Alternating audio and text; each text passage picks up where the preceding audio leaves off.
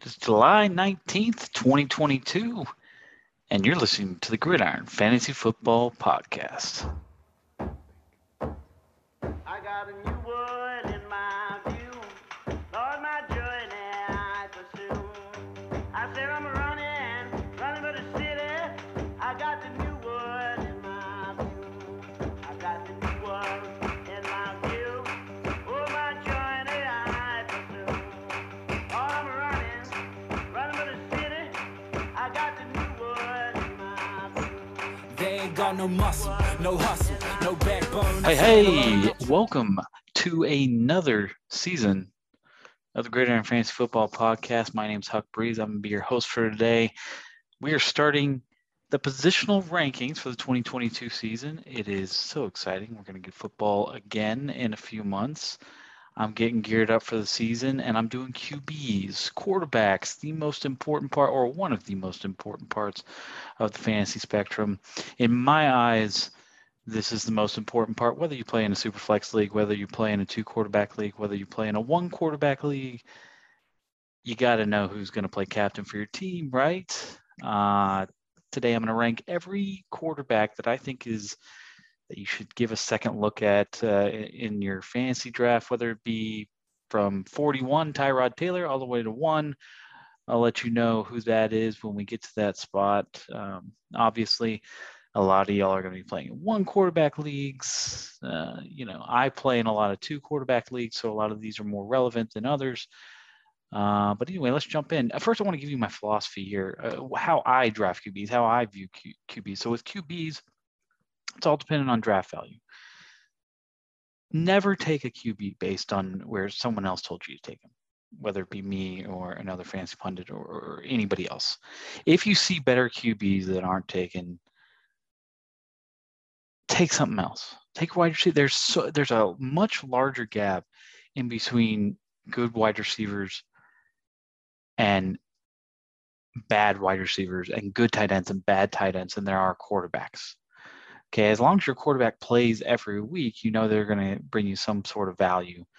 The gap between Trey Lance and Baker Mayfield, or Tua and Marcus Mariota, is not as large as maybe a Jamar Chase and a Jameson Crowder, something like that. So I know we're talking, on two different positions and whatnot. So we're just talking about QBs. I'm just saying value is important, very important. I also like to take age and development into consideration here. So I love QBs who have shown talent already in the NFL. So they've shown flashes of what they can do. A little bit of Zach Wilson. Zach Wilson can throw the ball a mile. He's got quick legs. Once they get some knowledge in their own system and the game kind of slows down for them, they can really shine and help you on a fantasy level. This doesn't always work. Everybody develops at different stages. It worked with the second year Patrick Mahomes. You saw Patrick Mahomes come out and show, some mediocre things in the last 2 games of the season when they gave him some garbage time stuff for the Chiefs. He came out the next year and blew everybody away with 50 touchdowns, number 1 quarterback. Same thing happened with Lamar Jackson. You saw him get a playoff run, really blew up the the Chargers in one of the late games. Obviously, he faltered in the playoffs, but you saw those flashes of what he could do if given, the full-time job and given a year to learn how the NFL works and maybe, get the game to slow down. And again, he was MVP. Again, it doesn't work all the time, and people take a lot more time than others. Some quarterback takes a lot more time than others to really develop and become that great fantasy star. But what I want you to remember also is what I say is not the gospel. It's how I currently have them ranked according to where I think they'll end up at the end of the year. Okay, it's just me. This can and will change based on how things unfold before week 1. So football is an ever-flowing game. It's news comes in every day and things change. I think for like the top 14, it's going to take a lot for things to change. So those top QB ones, it's going to take a lot for things to change. But those people here at the end, can go up and down based on different things that happen, position battles, even quarterback battles. So let's just jump right in here. We'll start out with Tyrod Taylor. Like I said before, not a lot of people are going to give a look to Tyrod Taylor, but you got to know that Daniel Jones is on a short leash. Okay. I'm pretty sure this is do or die for Daniel Jones. And so if he gets out to a start where they're 0-3, 0-4, and he just cannot move the ball down the field with what, Brian Dable, the new coach, deems a decent offense, you might see some Tyrod Taylor. And Tyrod Taylor has played efficiently as a starter. Last year, you saw him as a Texans quarterback, a fine quarterback too, come in and play pretty good. He's got a career TD interception ratio of better than 2-1. So Tyrod Taylor, not the most sexy of quarterbacks, but obviously somebody that you might give a look in the deepest of leagues. Then you got Sam Darnold at 40. Not much value here, okay, especially with Baker being signed, but he needed a shot and he need to be highly effective in that shot to be worth really anything. Matt Ja Rule has hinted at a competition this year for the Panthers. I don't know how serious he is about that between, Matt Corral, Baker Mayfield, and Sam Darnold. I would think that if they went out to trade for Baker Mayfield, somebody who has had success in the NFL prior to this, that they would not give that up to Sam Darnold just because he showed a decent preseason. But, I don't know. I don't know. We'll have to see. Like I said, there's a very small window there for Sam Darnold. I've been a Sam Darnold believer in the past. I would rather him not have this job in Panther system, but again, it's a long season and you never know. Number 39, Jimmy G. Jimmy Garoppolo is a fine quarterback to me. I think that he would be a good starter somewhere. The problem right now is he's injured. He doesn't have a team and he needs to pass a physical. So that's a big step. Okay. Whether it be, signing on with the Seahawks, signing on with the Texans, something like that. But I don't really see that happening. I think Seahawks would be the most likely spot for him to show up at.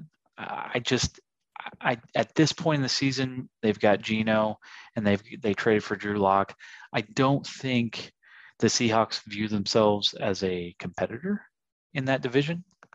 I think they are kind of starting some kind of different path, not so much a full rebuild path, but something along those lines. And I don't know if Jimmy G fits there. I think Jimmy G would have to settle for some kind of backup role throughout the year. But if he's a 49er, Lance gets hurt, Trey Lance fails, Jimmy G was a fine QB2 and borderline QB1 last year.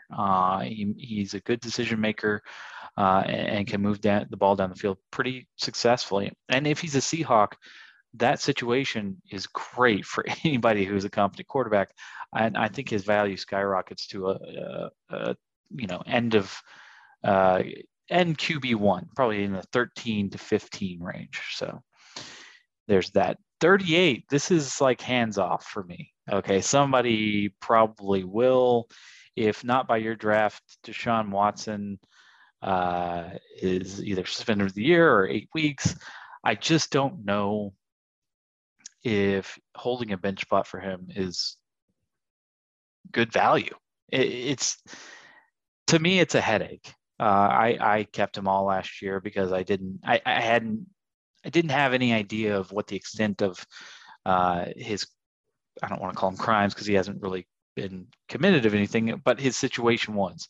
I didn't know how dire it was. Now that we know the extent of what's going on with Deshaun Watson and the fact that he's come out and said that he will sue the NFL, almost anticipating that he's going to be suspended for the entire year. This is just not something I want to touch. Even if he was to not get suspended, if he somehow avoided that whole mess, he hasn't played in a year plus. So you're putting a lot of eggs in a basket of uncertainty. And I'm not a big fan of this. I know in almost every draft, Deshaun Watson will be taken. I just think that this is a nightmare of a pick and a nightmare of a bench spot, because you cannot put him in any IR spot. He will probably have to just eat one of your bench spots. So let's move on to number 37, Jacoby Brissett. Overall, I just rather stay away from the Browns. Jacoby Brissett is, going back, this could be a good Jimmy G spot if Deshaun Watson comes out and is suspended for the year. That would be, I still wouldn't, launch him up to QB1 status, but it'd be better than Jacoby Brissett.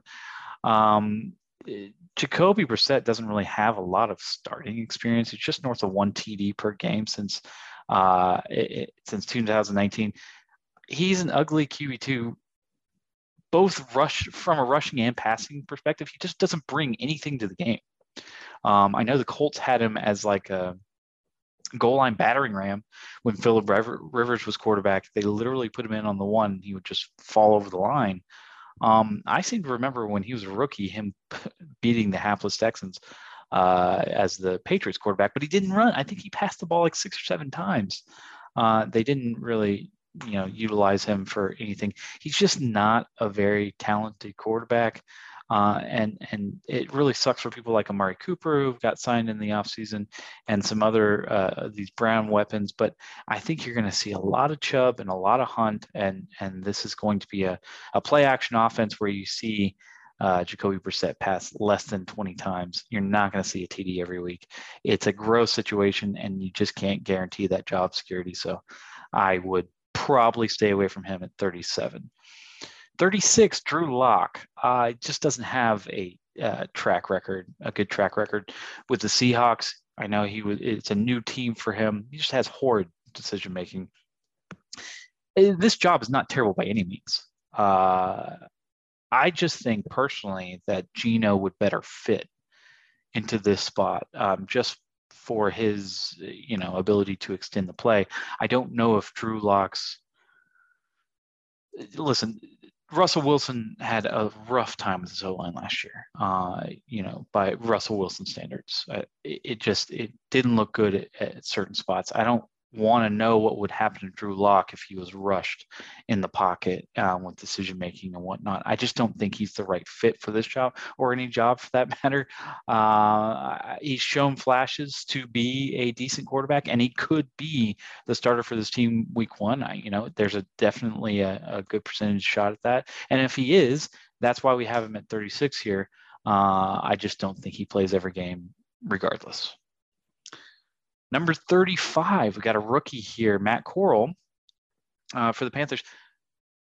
Probably the least likely to see the field as a rookie, just because he has 2 people in front of him on the depth chart. I think Sam Darnold and obviously Baker Mayfield are above him on the depth chart. If somehow he does sneak in that spot due to injuries or ineptitude, it's a great spot. DJ Moore, Christian McCaffrey, Robbie Anderson on the other side. It's a decent spot. I like that offense, and maybe you could see some flashes. I wouldn't invest in him in late rounds thinking that he'll hit the field unless it's some kind of dynasty league or something like that. Number 34, Desmond Ridder. In my opinion, is probably the least talented of all the rookies. His college stats weren't that great. I believe he was the last quarterback out of anyone that we'll talk about today taken. He's not the least likely to see snaps, though. I could see if Marcus Mariota starts to fail and the Falcons are in the shitter, Desmond Ridder could see the field. And if he does, he jumps up to be a fine quarterback too. What bugs me about this is that I think the Falcons offense is best suited for somebody who can make the pocket bigger, roll out and make some of that room. Desmond Ridder really doesn't show blazing speed and did not run in college barely at all. So he's more of a pocket passer. I don't know if the Falcons are set up for that, at least this year. So if you don't see Mariota, it's probably not a super path to success. But again, a fine QB2 if somehow you invested in him late. Number 33, Daniel Jones. So like I said, he has a short leash. He lost his best, in my opinion, his best receiving option in Ingram, the tight end. People are really into Kadarius Toney. People think that there might be a resurgence of Kenny Golladay. It's really hard to say that when he's regressed in passing touchdowns every single year. The only positive that I see, or only positives I see, is he has less fumbles. So he was known as a fumble machine in his first few years in the league. He's cut down on that. So when he's taking a sack, he goes down. And their strength schedule is pretty good. I think that they are top 5 in strength of schedule coming up. So maybe that's a plus. This offense just does not look that attractive to me at all.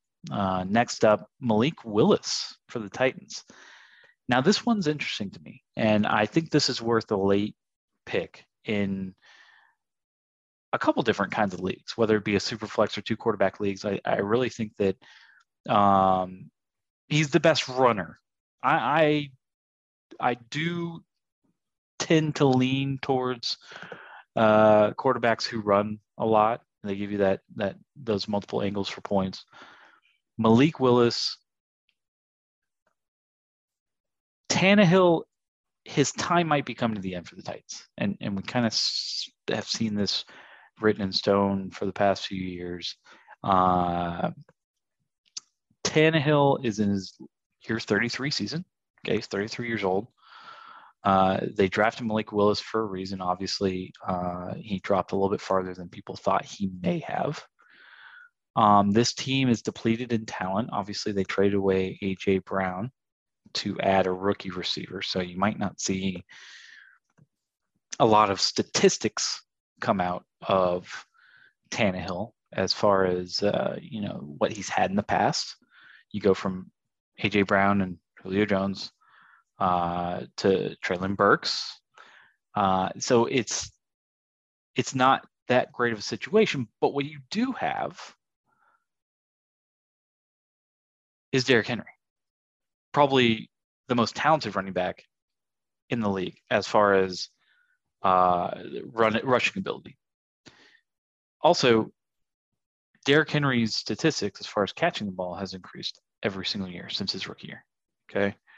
I think that Malik Willis and his running ability, he has 27 rushing TDs with his junior year and senior year in college, could really open up this offense and make it a lot more two-dimensional than it is right now. I'm not saying that Ryan Tannehill doesn't have talent on the ground, but with a Malik Willis, Derrick Henry combination, I think you have like a Baltimore-style offense that's much bigger and much more talented. Again, he's a rookie, so there's not a 100% chance that he sees the field, and there's not a 100% chance that if he sees the field, he's successful. I just think that it's an interesting look to see Malik Willis maybe as your last pick, just to take a flyer on him. Probably won't win the job, obviously won't win the job outright over Ryan Tannehill, but I think the Titans are in for a rude awakening and kind of a turnaround, to turn around their perspective of how they view their own team. So if that happens, you could see Malik Willis by week 2, week 3, week 4, depending on how bad it goes for that offense. But anyway, let's move on to number 31, Geno Smith. Geno Smith he's seen action in 15 games since 2015. So in the last 6 years, and he's been in 15 games. He has 9 touchdowns, 3 interceptions. So his statistics aren't terrible, but a lot of it's cleanup. A lot of it's for bad teams. The reason I like him better than Locke, which is not that hard, is, like I said, the ability to extend the play.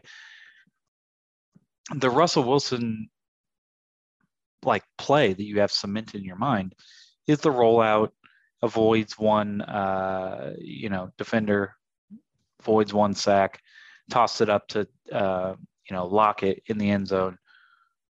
That's their play. That's their offense, to keep the play alive, hit a DK Metcalf, hit a Lockett, hit a tight end. Great situation if he wins the job and keeps it. And I think he's the guy to keep it on their current roster. It's Geno Smith, so this is not a super attractive pick by any means. A lower QB2 for sure, but a QB2 nonetheless. Not somebody that that probably is the bottom four, but he's an option. Let's just throw it out there, and somebody's going to draft him this year in Superflex leagues. Let's move on to number 30, Kenny Pickett. Mr. Small Hands, Kenny Pickett. So I think out of all the rookies, he's the most likely to win the job outright. He was the first QB taken overall. The Steelers are a great situation. I think they're the most talented roster of any quarterback situation that we have here. And I almost guarantee that he will see the field this year. So I think he's worth drafting in most leagues. And I think that when he does, he could be that borderline, high-end QB1. He doesn't show too much on the ground. But then again, the Steelers haven't really had a track record of guys that move around a lot. Maybe we'll see what they do with Mitch Trubisky this year, but I think Pickett could be a pretty good fantasy option if he somehow gets this job in the first half of the season. Next up, Mitch Trubisky, number 29, de facto starter for, like I said, a fine fantasy situation. And if it wasn't for Pickett being there and knocking on his door and pushing him, I think Mitch Trubisky could be higher than where he is right now. He's not afraid to run the ball. So we've seen that Mitch Trubisky is not afraid to run the ball, but he's also not afraid to throw it to the other team. The guy shoots from the hip, modern day Brett Favre. Fun to watch, but also could be excruciating if that's your quarterback. I have him at 29, like I said, purely because he could lose the job at some point during the season. Matt Ryan, number 28. Matt Ryan's a statue. And there's some statistics that you could look at that will say Matt Ryan is a fine quarterback for the Colts situation and their O-line, and will make this team a playoff contender, and will elevate Michael Pittman, rookie receivers, Jonathan Taylor. Like, this is going to be a powerhouse. For me, I know that the Falcons had a faulty O-line, but I watched Matt Ryan make terrible old man throws, underthrow receivers, not have the arm strength to put it where he did, in 2008, 2009, 2010. I don't think that Matt Ryan is an upper echelon quarterback anymore. I don't think that the way he plays the game makes him get away with certain things. He's a guy that really depends on launching it 15 yards plus down the field. I think the Colts are going to be dependent on him putting the ball 15 yards plus downfield. His statistics aren't terrible of him putting it 15 yards plus downfield. I just don't think I think he's regressing talent-wise. And he's getting up there in age. This is his year 37. He's going to be 37 years old this year. One good thing about this, it's a very easy schedule. He's faced Texans twice, Jaguars, and Titans twice. And it's a great situation. He's got great supporting cast. And he's not going to be depended on like he was for the Falcons for so long. Okay, this is Jonathan Taylor's team. This is Michael Pittman's team. This is not Matt Ryan's team. So you could see him throw the ball less than he ever has, and maybe he's more efficient in doing that. I just don't like to be dependent on him or move up to take him at a QB2 spot. I would rather make him fall to me or be forced to take him.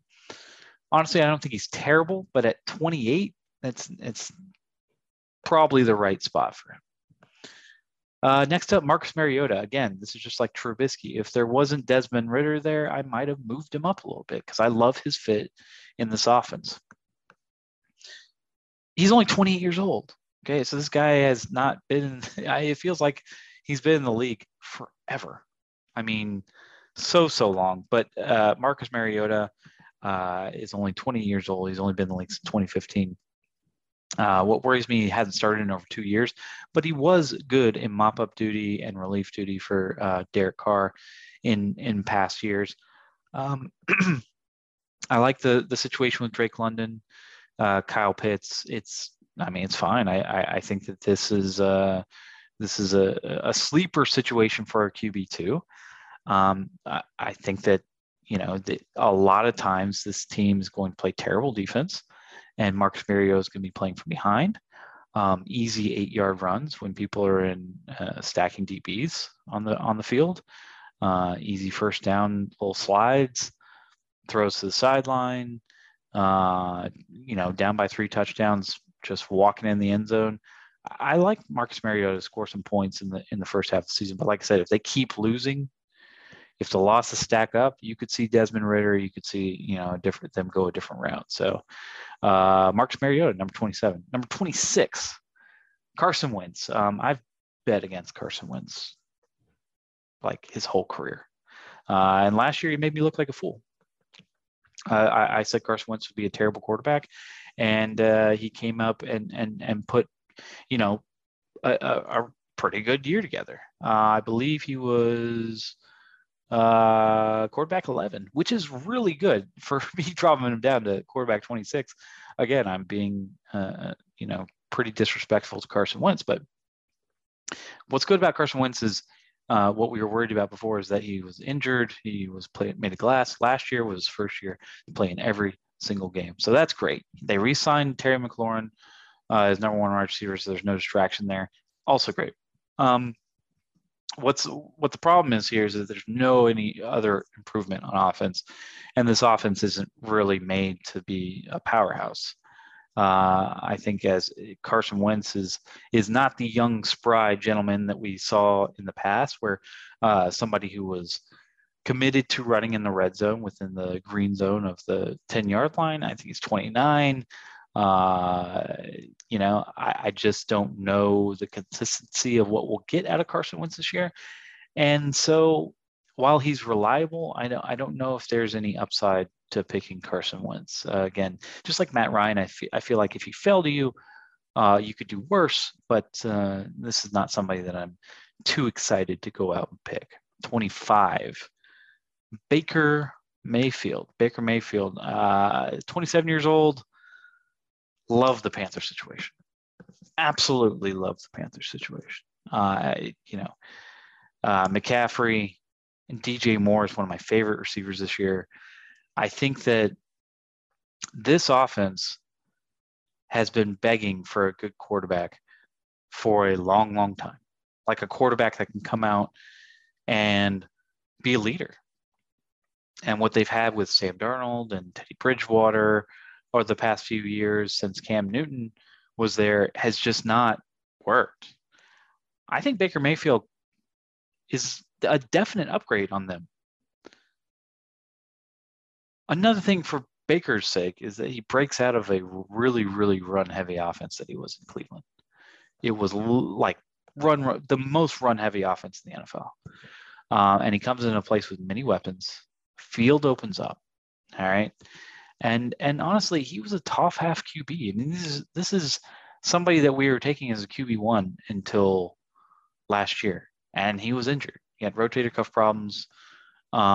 This is somebody that was getting picked at the end of first rounds or at the end, like 14, 15 in two quarterback leagues. So Baker Mayfield, like him at 25, I really honestly think that he could move up, before the season starts if he solidifies that starting spot and really learns that offense and gets the groove there in Carolina. 24. Now, this is going to piss a lot of people off.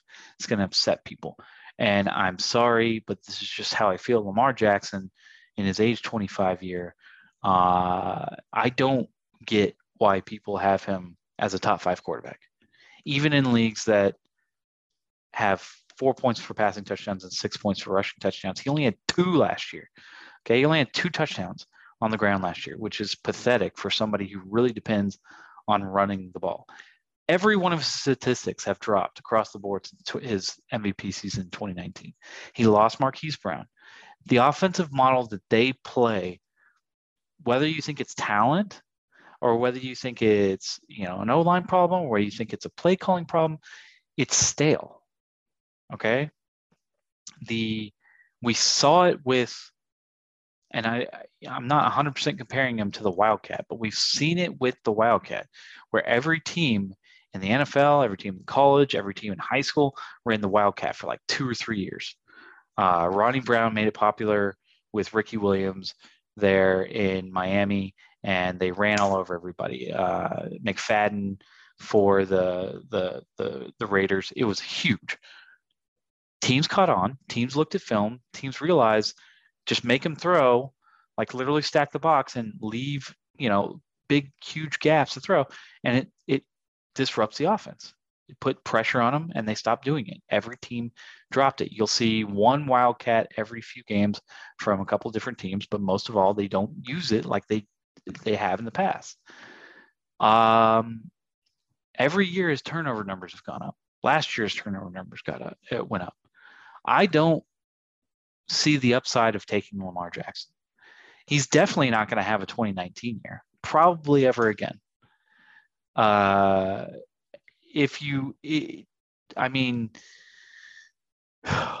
talking about QB 16 last year.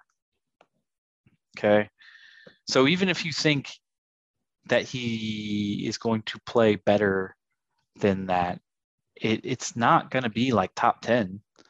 And to be honest, I'd rather have some of these rookies that I'm going to talk about above Lamar Jackson than somebody who plays in an offense that may or may not work. I mean, it's going to be run first. Okay. When J.K. Dobbins comes back, it's going to be run first.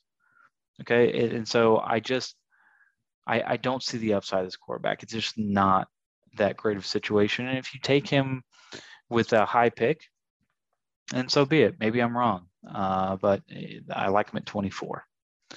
23, Justin Fields. So the problem with rookie quarterbacks is sometimes it's a gamble and you're just guessing. With Patrick Mahomes, you saw a great situation with a quarterback who could throw it a mile, and you took a risk. With some of these other quarterbacks, you see good situations and you take a risk. The Bears situation is not good. I don't think that Darnell Mooney and Cole Kmet qualify as a fine tandem to support a sophomore quarterback.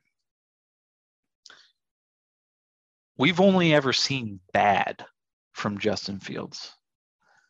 Now, I'm going to compare him right now, somebody who had a bad rookie year, to Peyton Manning, who also had a bad rookie year.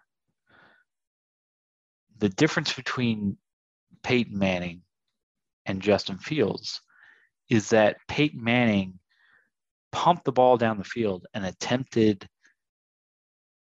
to pass and score and put himself out there and did bad. 28 interceptions, which is a lot for a rookie.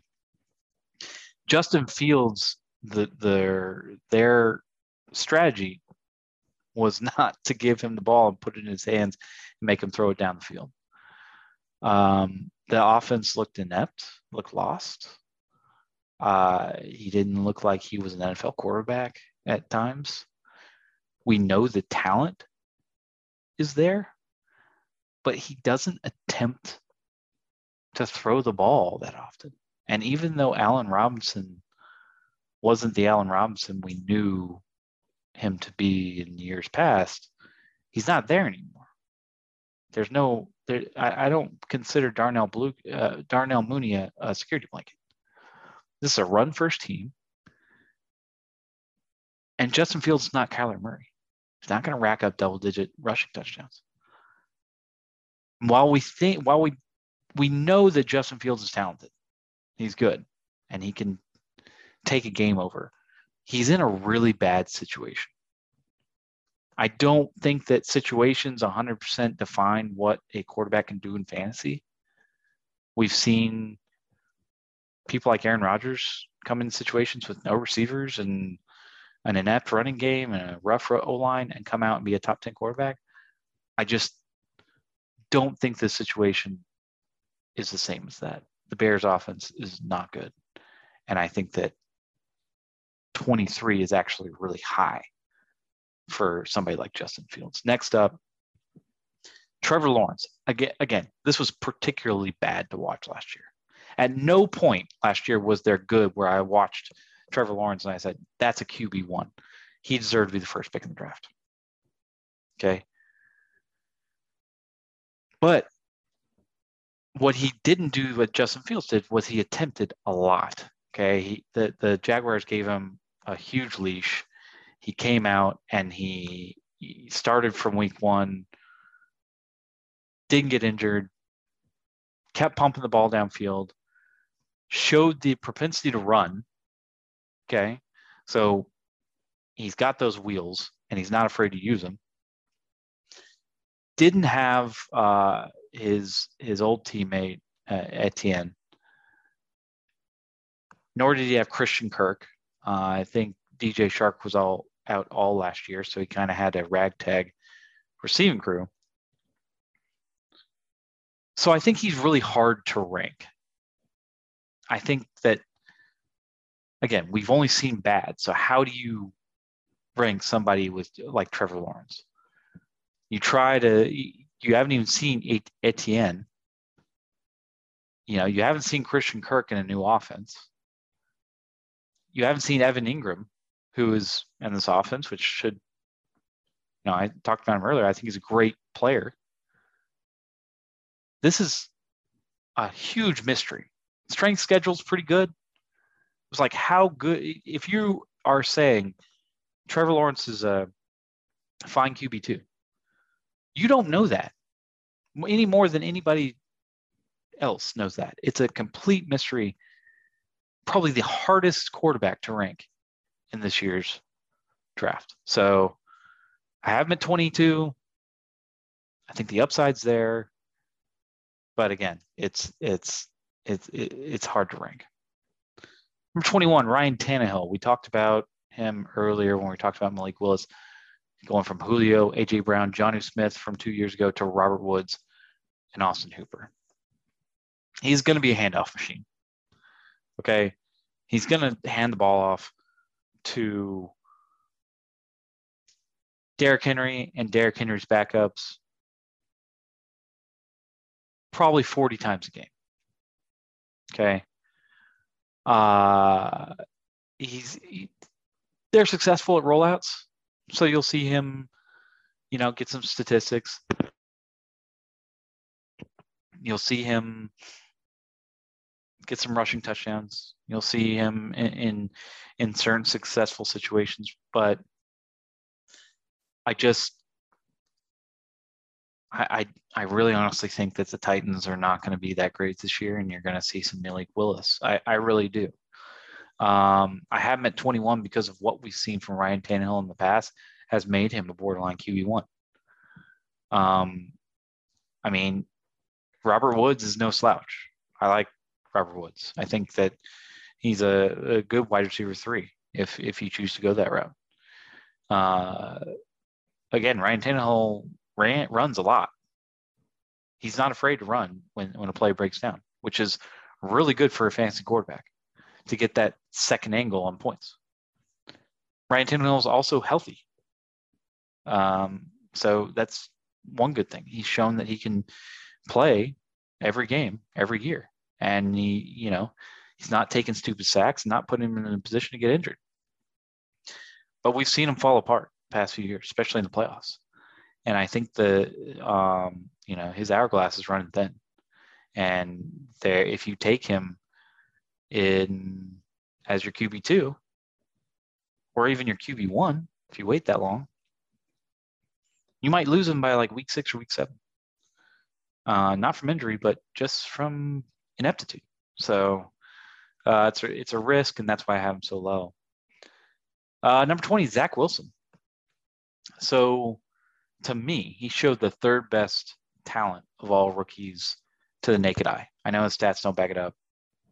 His stats look bad, but he was quick on the ground. And I really like what they're putting together as far as the Jets are concerned. It reminds me a lot of like the early 2010 Lions, when it was like Matt Stafford, and they were putting together, Calvin Johnson and whatnot, and they just took receiver after receiver after receiver. They've taken a receiver in the first round this year, second round last year, and second round the year before. I know Denzel Mims isn't like a world beater, but you've got Elijah Moore and Braxton Miller this year. Okay, so they're putting together. They got Breece Hall at running back. They also drafted Michael Carter last year at running back. Like, they're putting together weapons for him to use. There's talent. Like, Elijah Moore is like a really good receiver. He's very talented. So they're trying. I also think this is a Kirk Cousin effect.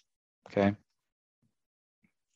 What I mean by that is, and I talked about this last year when I was ranking quarterbacks, you may not like Kirk Cousins. Okay. You may not like him as a fancy quarterback, but you love Justin Jefferson and you love Adam Thielen. And that last year they were ranked in the top 15 at receiver. So in turn, you have to at least like Kirk Cousins a little bit, because he's going to be the one that's going to get them the ball. So we like Elijah Moore, and we like Braxton Miller, and we like Corey Davis, as receivers. So in turn, I mean, it's not the same as obviously the Viking situation, but in turn, if you like those guys, then you have to like Zach Wilson. And again, like, will run the ball. This is his team. He's going to run the ball. He's going to get in the end zone running the ball. The guy can throw the ball a country mile. So, I mean, I like Zach Wilson. I like him as a really good upside QB2. Dangerous? Yeah. Is this team bad? Yeah. Is he going to be playing garbage time? Yeah. So, Zach Wilson, somebody to look at. Number 19, famous Jameis Winston. I love Jameis, man. I love him as a quarterback, a specimen, somebody to watch. He's re-up to Arsenal. Okay. They drafted Chris Olave in the as a sleeper receiver. I may not be a sleeper anymore, but I saw when they drafted him, I was like, yeah, he's going to be able to stretch the field. I like that, especially when you have Michael Thomas coming back. And we forget, 3 years ago, Michael Thomas was the number one receiver, and it wasn't close. Like, he was the best. Now, I know the relationship between him and the Saints broke down, and he hasn't played. And when he has played, it looks like he's been half-assing it. But apparently he's all in this year. Okay? All in with him and Jarvis Landry, who's coming home to Louisiana. Jameis Winston's been a pretty efficient quarterback, and last year he showed that he doesn't turn the ball over nearly as much. I know he only played half the year, but he was pretty protective of the ball and was a really good quarterback when he did play. Another thing is, Alvin Kamara, whether you like him to boost your quarterback or not, is not going to be there. Probably for 6 to 8 weeks, because he's suspended. they're going to lean on Jameis a little bit more to move that ball down the field and to get them points. So at least in the first half of the year, I think Jameis is a really good quarterback too. Somebody that really, really can put points up and be a guy that can push for quarterback one. Number 18, Jared Goff. Again, this is probably an unattractive pick for some, but I really think he has underrated offensive weapons. You got St. Brown, Jameson Williams that they added this year, and DJ Chark at receiver. I think that's pretty damn good. A healthy Swift at running back, who is, in my opinion, the new best receiving running back in the NFL. I think that, at times he only played 13 games last year, but at times he's going to be somebody that really takes over the game. Now, he was fourth in targets for a running back last year. Again, he didn't play every game.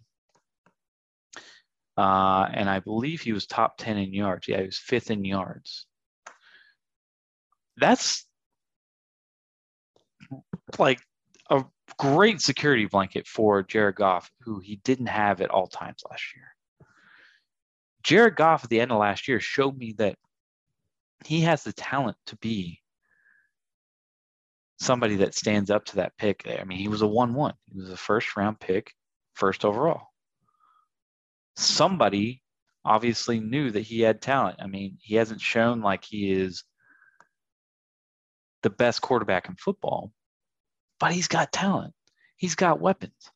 He's on a team, again, that is going to be a really big underdog in most of these games. I really like Jared Goff as the quarterback too this year, and I really think he deserves that 18 spot. Now, when we get higher here, there's going to be a lot of, controversial things that I say, and a lot of people are going to disagree and say, yeah, it's a definite QB1 or whatever. But this is when we go on to a new tier, I believe, at Jared Goff. So you had the Tyrod Taylor to, let's just say, Desmond Ridder spot. It's like bottom of the barrel. And you had the next tier up from Daniel Jones to maybe Mitch Trubisky. Matt Ryan up to Zach Wilson's another tier. I'm sorry, Jared Goff's another tier. This next tier is right above that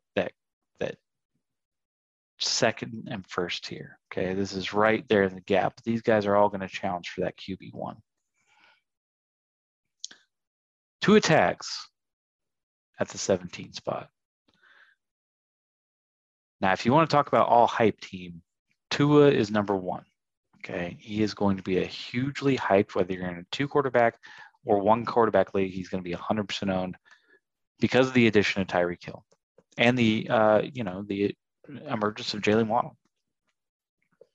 Now, I'm not going to bring in the Tyreek Hill, Randy Moss to the Raiders comparison, but we have to admit that the Chiefs were a far superior offensive team. So Reek's numbers are not going to be 100% there. And the one thing that Tua does really well is he wins football games. Okay? That's why they still have him there. If he doesn't win football games or even put up the stats that they think he should, he won't be the quarterback for this team next year. Not with the Gesicki and the Waddle and Tyreek and the stable of running backs that they put together. This is the definition of people hyping up a team because of their surroundings, because I think Tua is not a very talented quarterback. I think if you took any of the quarterbacks that I talked about before, whether it be Goff, Winston, or Wilson, right below, and you put these surroundings around them, they'd be a top 10 quarterback. I put him in the top 10 right now. I think Tua tags holds all these guys back. Also, he doesn't run nearly as much as you think. Okay, so Tua's running stats last year, he only attempted 42 rushes for 128 yards, 3 touchdowns. That's when Tua entered the league, I thought he was a dual threat. I thought he was somebody that could, really threaten on the ground. Not really at all. Like, he is a mid-range quarterback who throws the ball anywhere from 10 to 20 yards and hope and prays for the best and hands the ball off a lot. He's 17 clearly because of all the talent he has around him. Whoever drafts him as their QB1 is dangerous. That is a very dangerous pick. He'll have weeks where it looks like great. He threw to Tyreek. He threw him a 5-yard screen. He went for a touchdown. He threw Waddle some little cross, and he went for 60 yards and touchdown. Great. There'll be weeks like that. But I think also there will be weeks where it's like, dude, he was wide. Or, oh my gosh, you doubled into Gesicki and he and that's a pick. I'm scared of Tua as a QB1, and so I have him as a decent QB2. 16, Patriots, Mac Jones. I think he's a great situation. Obviously, king of the sophomores, king of the rookies from last year. Add a confident wide receiver in Devontae Parker. I like that. I've always liked Devontae Parker, and I think he's been held back by his time in Miami by the guy we just talked about. Otherwise, this offense is pretty set in stone. I think Mac Jones's ceiling is definitely in the top 10 this year. I really do. He was 13th in yards last year with a bunch of receivers that you may or may not have won on your team, Jacoby Myers and some others. I just think Mac Jones makes really good decisions and is not afraid to move the ball down the field, and that makes him a really dangerous quarterback. This is all on the shoulders of Mac Jones and how good he is as a quarterback that you can depend on. And to be honest, I'd rather this is two polar opposite situations between Tua and Mac. You've got one who I think is a bad quarterback with a great situation, and one with a pretty good situation I like with Mac Jones is in, but is a really talented quarterback and somebody you can depend on from week to week to score you points. I have him at 16. I think he could be higher. The only reason I'm scared of that situation is because I don't think the Patriots are the kind of team that lets somebody, lets it fly. He'll be handing off a lot to Stevenson, a lot to Damian Harris. So, it is what it is. But again, high-end QB2, and I think you could do worse than taking Mac Jones as your second quarterback. Another controversial coming up right here, controversial pick coming up here. It's my 15th quarterback, Davis Mills. General Mills is going to be the king of garbage time. This is what I call the Bortles effect. Down by 3 touchdowns, down by 4 touchdowns. Just launching it. Points, every single play. We're playing fantasy football. The whole point is to have your quarterback get volume. Have your quarterback chunking the ball down the field. I love what the Texans are putting together. I really like Cooks, Mechie, Nico, and the lack of the run game. Their run game is almost non-existent. There's nobody to me that threatens Davis Mills. This is Davis Mills' offense to spread it all around the field, to do his will. He finished last season with 3 really confident games. I really like the way he looked. 6 touchdowns, 1 pick. Yeah, we lost a few games.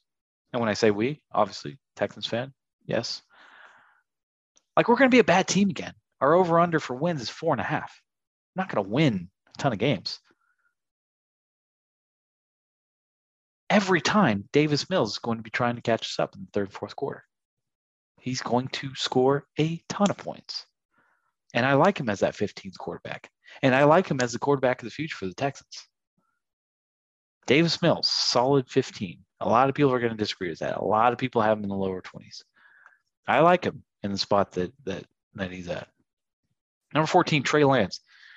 This is a hard sell. Okay, I really liked Trey Lance last year coming into the 49ers in that situation.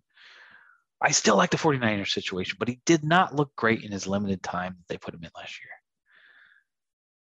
You know, seeing him run, he had a run style of more Cam Newton and less Lamar Jackson. And what you're looking for in a quarterback, or what I look for in a quarterback, is somebody that can miss those tackles and be able to bounce out. And I think Lamar Jackson and Kyler Murray do that really, really well. Is when they're in trouble, they get to the sideline and they don't get hit. Trey Lance, to me, is more of a glide runner that eats up yards. He's got that speed. He's just not somebody that's going to avoid a lot of hits. Didn't show a lot of burst.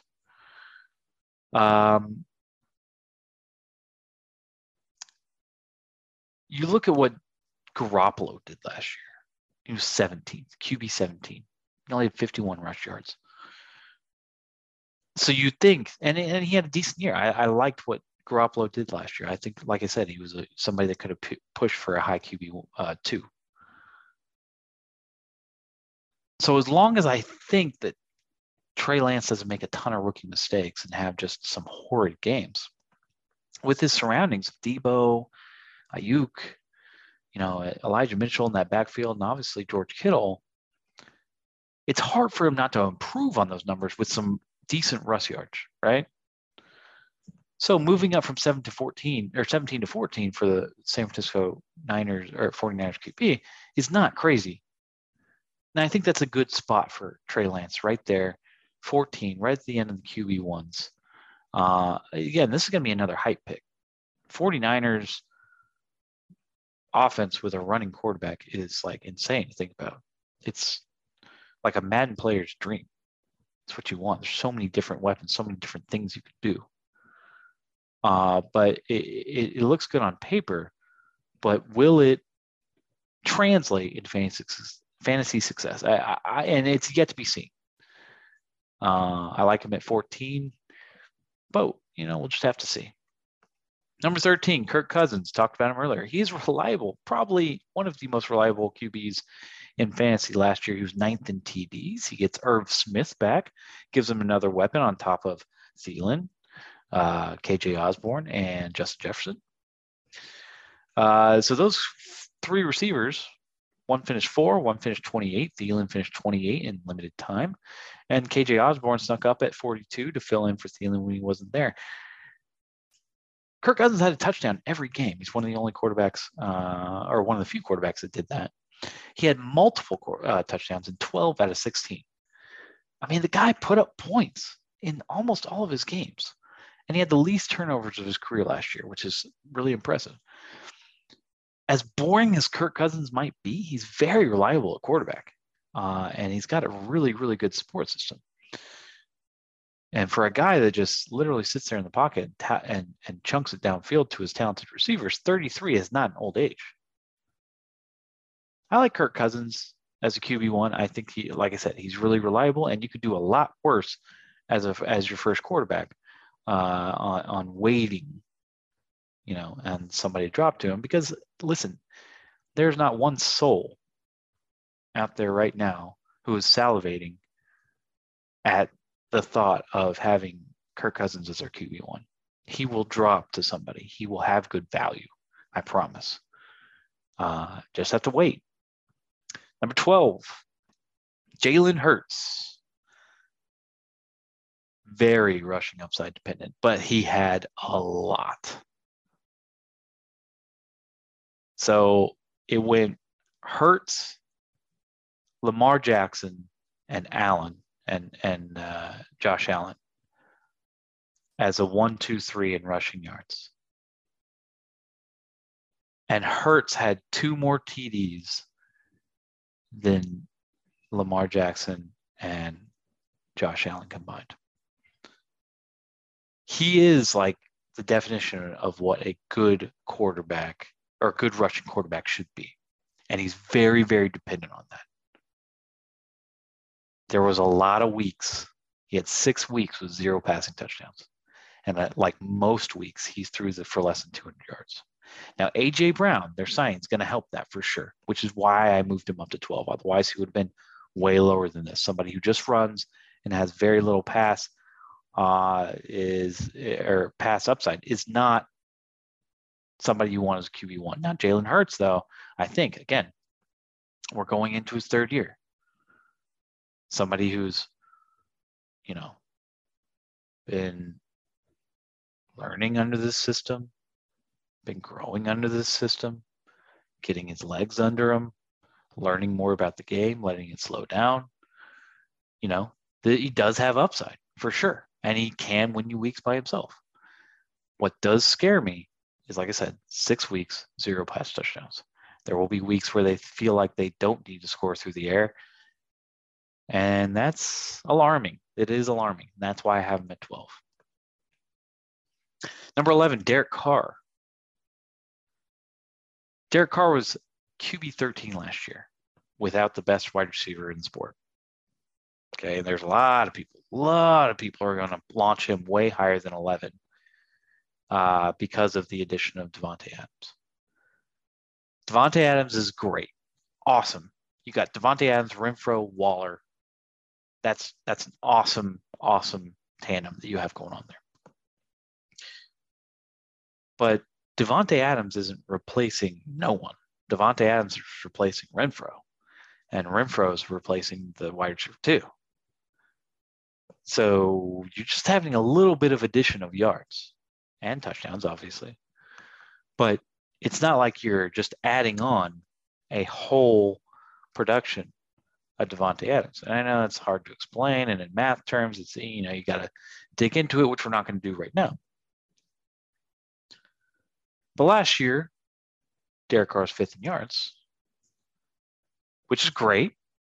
Downside, he had 10 less TDs than any other QB in the top 10 in yards. 10 less TDs. Really, really was not relied on in the red zone to score through the air last year. 23 touchdowns. Like I said, the second least in the top 10 in yards, the second least would have been 33. So kind of alarming, kind of sticks out there. Obviously, Davante Adams is going to help, but how much does he help? That's up to you. Number 10, Justin Herbert. Everybody in the world is going to have him higher than 10. Last year, he was QB3, 2nd in yards. Okay, he's entering the 3rd year in an offense, and he's probably, learning, like I said, just like everybody else, getting his legs under him. The only person that's not returning from this offense is Jared Cook. They replaced him with who did they replace him with? Gerald Everett. They replaced him with Gerald Everett. It's fine offense. Keenan Allen, Mike Williams. It's great. But they're just getting older. They're not making improvements. This is not a particularly good strength schedule. Aging receivers. I just don't see huge upside in drafting Herbert. If he was a stock, he reached his peak maybe last year. Unless you think Keenan Allen is somebody that's going to finish in the top 5 for receiving. I don't know if he can spread it out enough. I don't know if everybody else is attractive enough. You're dependent on Eckler to stay healthy for that weapon out of the backfield. It's just not a situation where I find particularly attractive. And a lot of people are going to spend really, really, really high quarterback picks on Justin Herbert. To me, it's just not that great of a situation. I have him at 10. I could drop him lower. A lot of people will take him higher. I'd avoid it if I were you. Number 9, Dak Prescott, Cowboys. Dak doesn't run anymore. You just have to get that. Okay, after that injury, it's not there. Whether it be in the red zone or not, he just doesn't do it. There were many times where I watched him in the red zone last year, and I thought he had a wide open, chance to go and put up 6 with his legs, and he declined to do that. I mean, he's a pass first guy. That's great.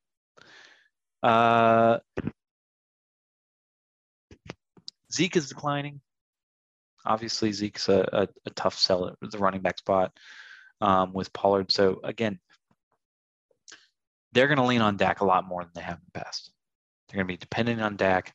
CD's, maturing. I think CD is a top 5 receiver. If you forgot,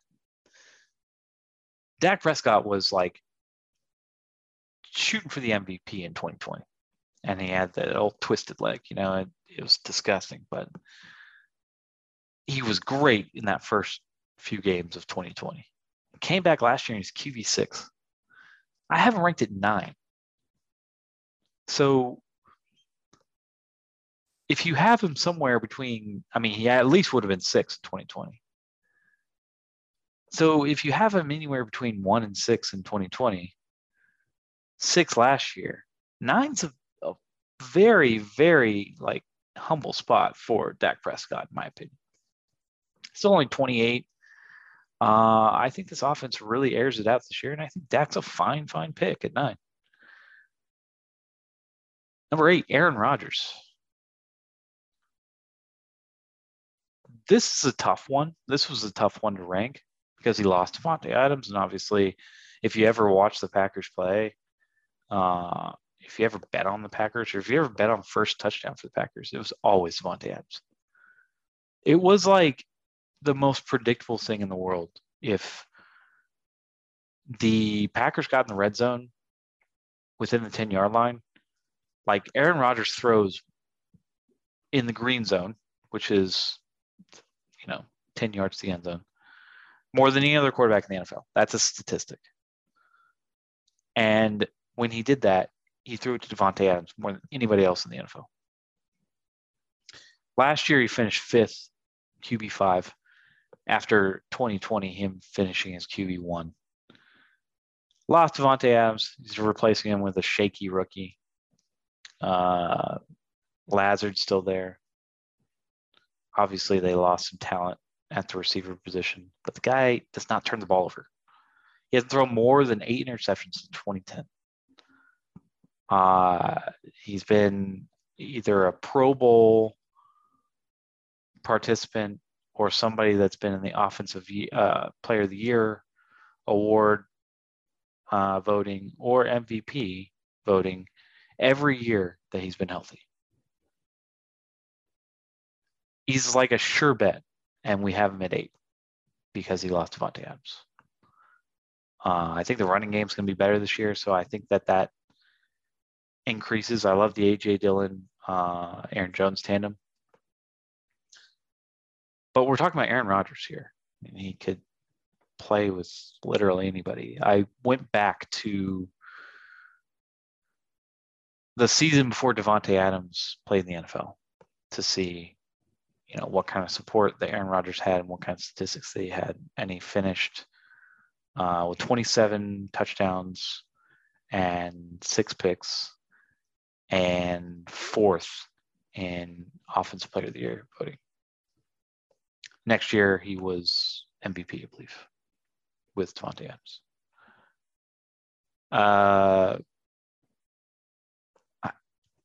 I really honestly think that this is the floor for Aaron Rodgers at this point, is 8. Age isn't really a thing. Yeah, he gets rid of the ball like clockwork. So I really honestly don't think that 39 is something you have to be worried about.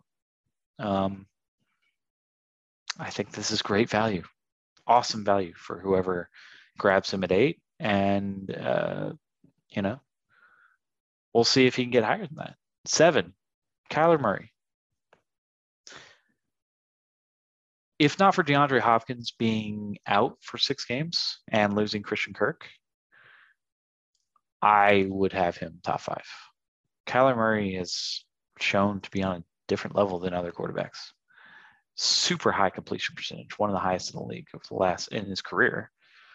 He was QB10 last year and QB4 the year before that. So he regressed 6 spots. I think that has a lot to do with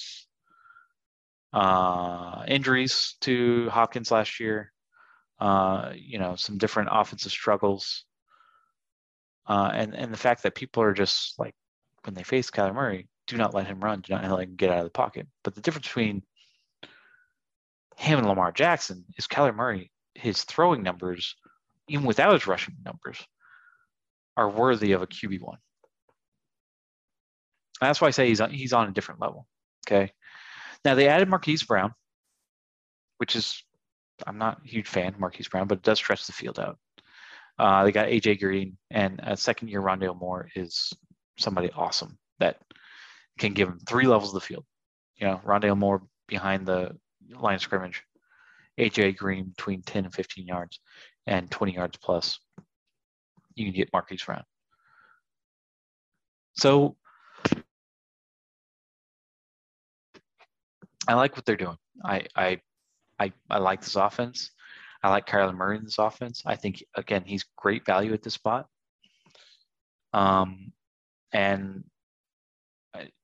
Honestly, I think that he has top 5 potential this year, for sure. I would not be surprised if he is top 3, top 4, top 5. Next up, Tom Brady at 6. No one wants to pick Tom Brady. Nobody wants to say that Tom Brady's going to be QB1. He probably will, or some shit. QB1 last year, no Godwin, no Gronk, Fat Fournette, 45 years old. Led the league in yards and TDs last year. I mean,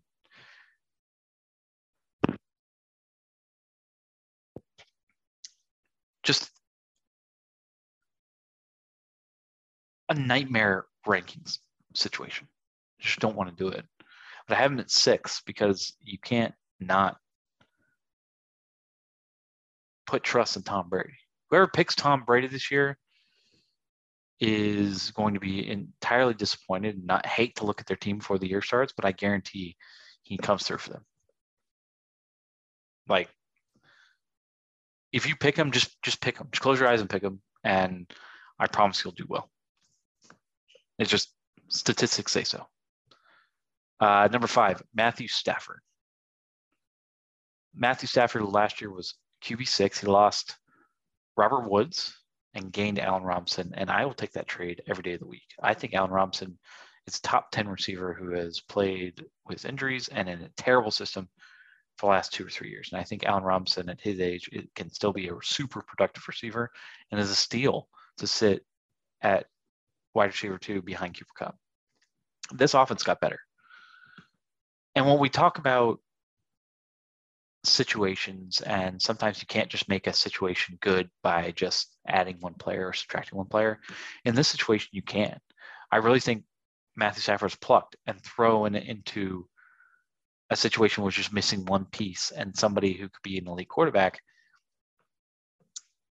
He's at a prime career age. I think 34 for somebody who plays the game like Matt Stafford, just gets the ball down the field and gets the ball out of his hands and is super accurate, is a prime career age. He's got a better running back situation. Cam Akers healthy this year, which gives him some, continuity at running back. Last year was 3rd in yards, 2nd in TDs. I mean, you could do worse at 5. I'm not saying that I think 5 is kind of his peak. I wouldn't take him above 5. I don't think he'll finish above 5. But I think he's a fine 5th pick.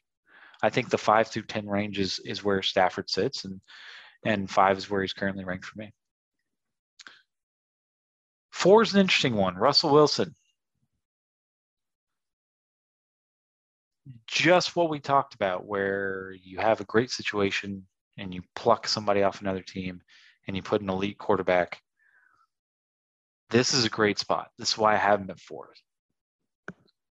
I feel like we've talked about the Broncos and their offensive situation and how we wish they had a different quarterback or a quarterback that could make these players shine for like 3 years.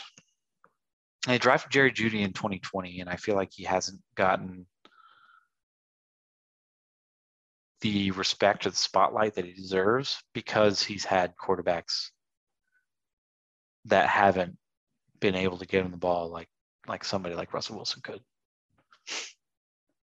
So Russell Wilson last year, comparatively to the rest of his career, had a really bad year last year. Still 11th in TDs. Broncos are a beautiful situation. Just absolutely wonderful. And last year, again, when we thought that Russell Wilson was having a bad year, it was comparatively to what we think Russell Wilson could be. Only Aaron Rodgers turned the ball over less than with somebody who threw more than 20 TDs. Obviously, some of these other quarterbacks threw less, but they didn't meet the criteria. In the last 2 years, Russell Wilson finished 6th in 2020 and 12th last year. Again, and we thought that he had a bad year, but he finished 12th as QB 12 last year. I really think with this situation in Denver, Russell Wilson could be a top 3 quarterback. I have him at 4 because it's hard to thrust somebody up above the top 3 that I have above here in a new situation that we haven't seen him in. Number 3, Joe Burrow. So this spot. Now, Joe Burrow I've known from since he was at Ohio State or at LSU. I mean, he was at Ohio State, but since he was at LSU, like he's a winner. He wins games. He finds a way to win, and when you're watching him as a fantasy quarterback, he comes through for you in situations when you need him. Downside is he had most sacks in the NFL last year. Okay, by like 4. It wasn't particularly close. And whether you want to blame the O-line or whether you want to blame his decision making in that he wasn't going to make mistakes and he just went down, it is what it is. I mean, you got the most sacks in the NFL. Again, this is dependent on progression. This is dependent on Joe Burrow becoming a better quarterback and continuing to grow with what he had, what looks one of the best rookie receiver seasons ever last year in Jamar Chase, having T. Higgins. I mean, in a poll, the Sharp Football Analysis, which I follow for a lot of different, analysis of different positions, wide receiver, tight end combos. This was the best statistical unit coming into this year. Now, this isn't the numbers that they put together aren't for like the future, like 2023, 2024, 2025. This is literally just for this year. The Bengals have the best statistical wide receiver tight end unit coming in this year. Joe Burrow was QB8 last year. He only had 1 game without a touchdown. And the last 2 games that he played in the regular season, 446 yards, 4 touchdowns against Kansas City. Dropped them 34-31. The week before that, 525 yards, 4 touchdowns. Dropped Baltimore 41-21. It's like that wins you the weeks. Like if you had him in the playoffs last year, that wins you the championship. That wins you the weeks. Like it doesn't matter who else you have on your fucking team. Wins you the weeks. I'm not saying he's going to do that every week this year, but he has the potential to come out and win you games because of the super talented wide receiver crew that he has and just the ability to like win games, make great decisions and not turn the ball over. I love Joe Burrow at 3. I think he's a great quarterback. And I think that, like I said, you want that guy that plays on Monday night that can win you a week. And Joe Burrow is absolutely that guy. He's going to be dependable week to week. What we've seen as QB8, obviously the year before he was hurt halfway through the year, But what we've seen last year is QB8, I think, only improves year after year. His stock is rising. So I could see him anywhere from 3 to 6, but I think that's his range. Number 2, Patrick Mahomes. I know he lost Tyreek Hill. And his worst year that he's ever had in the NFL in 19 was without Tyreek Hill. I think Tyreek Hill only played in 12 games or something last year, so he missed a chunk of it. In his worst year, he still finished as QB4. Since his MVP year, where he absolutely blew everybody out of the water, 2018. 2019, he was QB4. 2020 was QB4, and last year he was QB3. So what you're paying for at this spot is consistency, because you know kind of what you're going to get. Now, you replaced Hill with Juju Smith-Schuster. I don't think that's a fair swap. I don't think it's a great talent flip, because I think Tyreek Hill is just a generational receiver that can stretch the field and make people miss. But Juju's no slouch. I think that he can definitely fill in that spot. And I think, when you still have Travis Kelce and Mecole Hardman and different pieces, you got the Sky Moore as a highly drafted receiver. I don't see why this offense can't be a machine just like it has been in the past. Patrick Mahomes is a top 3 talented quarterback in the NFL, if not the most talented quarterback in the NFL. You're not making a mistake if you draft him at 1, and you're not making a mistake if you draft him at 2. Other people are making mistakes if they don't draft him at one of those spots. Like I said, you're paying for consistency. It's a good pick. Number 1, and this should be obvious right at this point, Josh Allen. He's finished QB2 for the last 2 years. So he finished behind Rodgers in the MVP season. And last year he finished behind Brady, who just blew everybody out of the water. But not by much. I think it was like 9 points Josh Allen lost. But he's the biggest dual threat in the league. Red zone nightmare. Like literally, if you're watching Bills games, forget about the running back. They're going to be back there. They're just back there for decoys. Because he's running it in. Like NFL odds on Josh Allen rushing touchdowns was not positive. It was like minus 110, like even odds.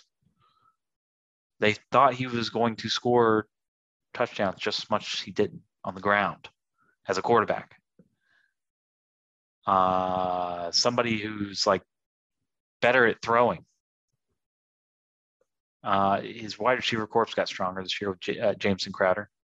So you replace Cole Beasley with Jameson Crowder, who I think is just a target monster.